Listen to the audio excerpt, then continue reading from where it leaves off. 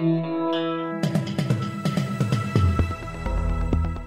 listening to the Batuta Advocate's weekly news wrap on Desert Rock FM 96.5. Welcome back to the Batuta Advocate weekly bulletin. What a fucking news cycle. We're dealing with a lot. We're dealing with an aged care royal commission. We're dealing with the start of the winter codes. Football is back. And of course, we've got these mounting allegations against high-ranking staffers and ministers in Parliament House in regards to sexual assault and the like. I think rape's also been thrown around there. We've had press conferences with people denying these claims, and we've also had a Prime Minister who's stopped viewing victims through the eyes of a father. My name's Clancy Overall. Thank you for joining us. And my name's Errol Parker. Yes, Clancy, you've been doing all of this while you've been dealing with the breakdown of your fourth marriage, is it?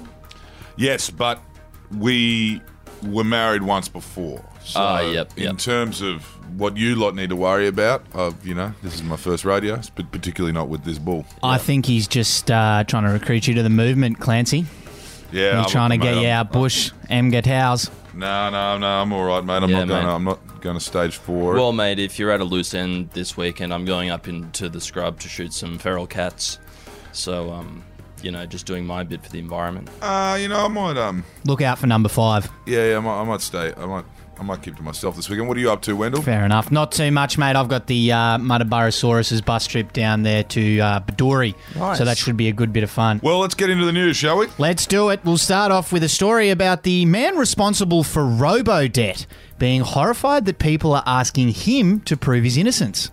Yes, the big story of the week has been the Attorney General, paid leave Porter, taking a few weeks paid mental health leave after facing questions about the rape allegations that were levelled against him. Yes, he came out on Wednesday afternoon trying to muster up crocodile tears and attacked the media for frenzied speculation, saying there's a precedent of innocent until proven guilty, except for when he wants to demonise welfare recipients by using computers to throw around wild accusations based on since disproven algorithms that they might owe the government money. Yes, as a lot of people pointed out in the comments, unfortunately the victims of robo-debt probably weren't able to take paid mental health leave when things got tough for them.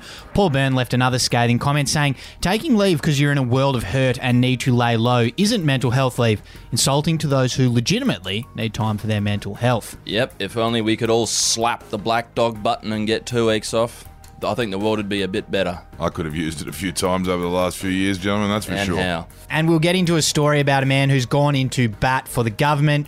Give our PM a break, says Boomer, who will die of neglect in government-funded aged care home. Another massive story this week, which has been drowned out a little bit by the report into the aged care sector from the Royal Commission, which basically made 184 recommendations, a lot of which surrounded things like proper funding, proper regulation, and so on, things that Scott Morrison dodged talking about, which drew a bit of criticism. But he got the support of Frank Rogerson, a 71-year-old Cronulla local who, ironically, is not that far away from being left neglected and fed $6 worth of food a day in some nursing home. He came out to defend the PM from all the criticism and demand that people stop the lefty bullshit like demanding vulnerable elderly people be treated humanely in their final years. Yes, this next story we've got here would make Frank wild.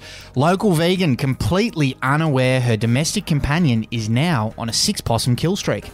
Yes, young West End Earth child Cara says she's so committed to animal welfare that she doesn't even eat honey.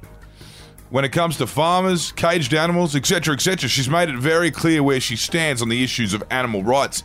So much so that her pisshead uncles are now at the point where they don't even heckle her at Christmas anymore. But Cara apparently doesn't seem to think that her cat's refusal to eat her $27 ethical vegan cat food may just have something to do with the distinct lack of native wildlife around her, which is probably part of the reason why I'm going up into the bush. But hopefully I don't end up shooting someone's cat. I just want to shoot feral ones, but this is what I'm trying to prevent. Yeah, mate, the bilbies and the possums, don't they fucking, Yeah, this is why me and the lads go up into the bush and we protect the environment.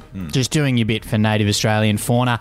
Elise Corrine commented on that story saying, stick to taking the piss out of people who deserve it, like the media or animal farmers. Ooh, snowflake much?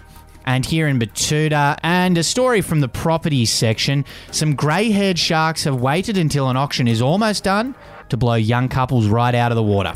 We spoke to a young couple earlier this week who said for the fourth time this year they frantically went as high as they could on a shitty local three-bedder down in Batuta Heights before a couple of older property investors came in and just ended things with a bid that no one could outbid. Yes, the young man said to us, I thought about digging up the poly pipe buried under my parents' back lawn, getting the L1A1 out and giving it a real comprehensive service.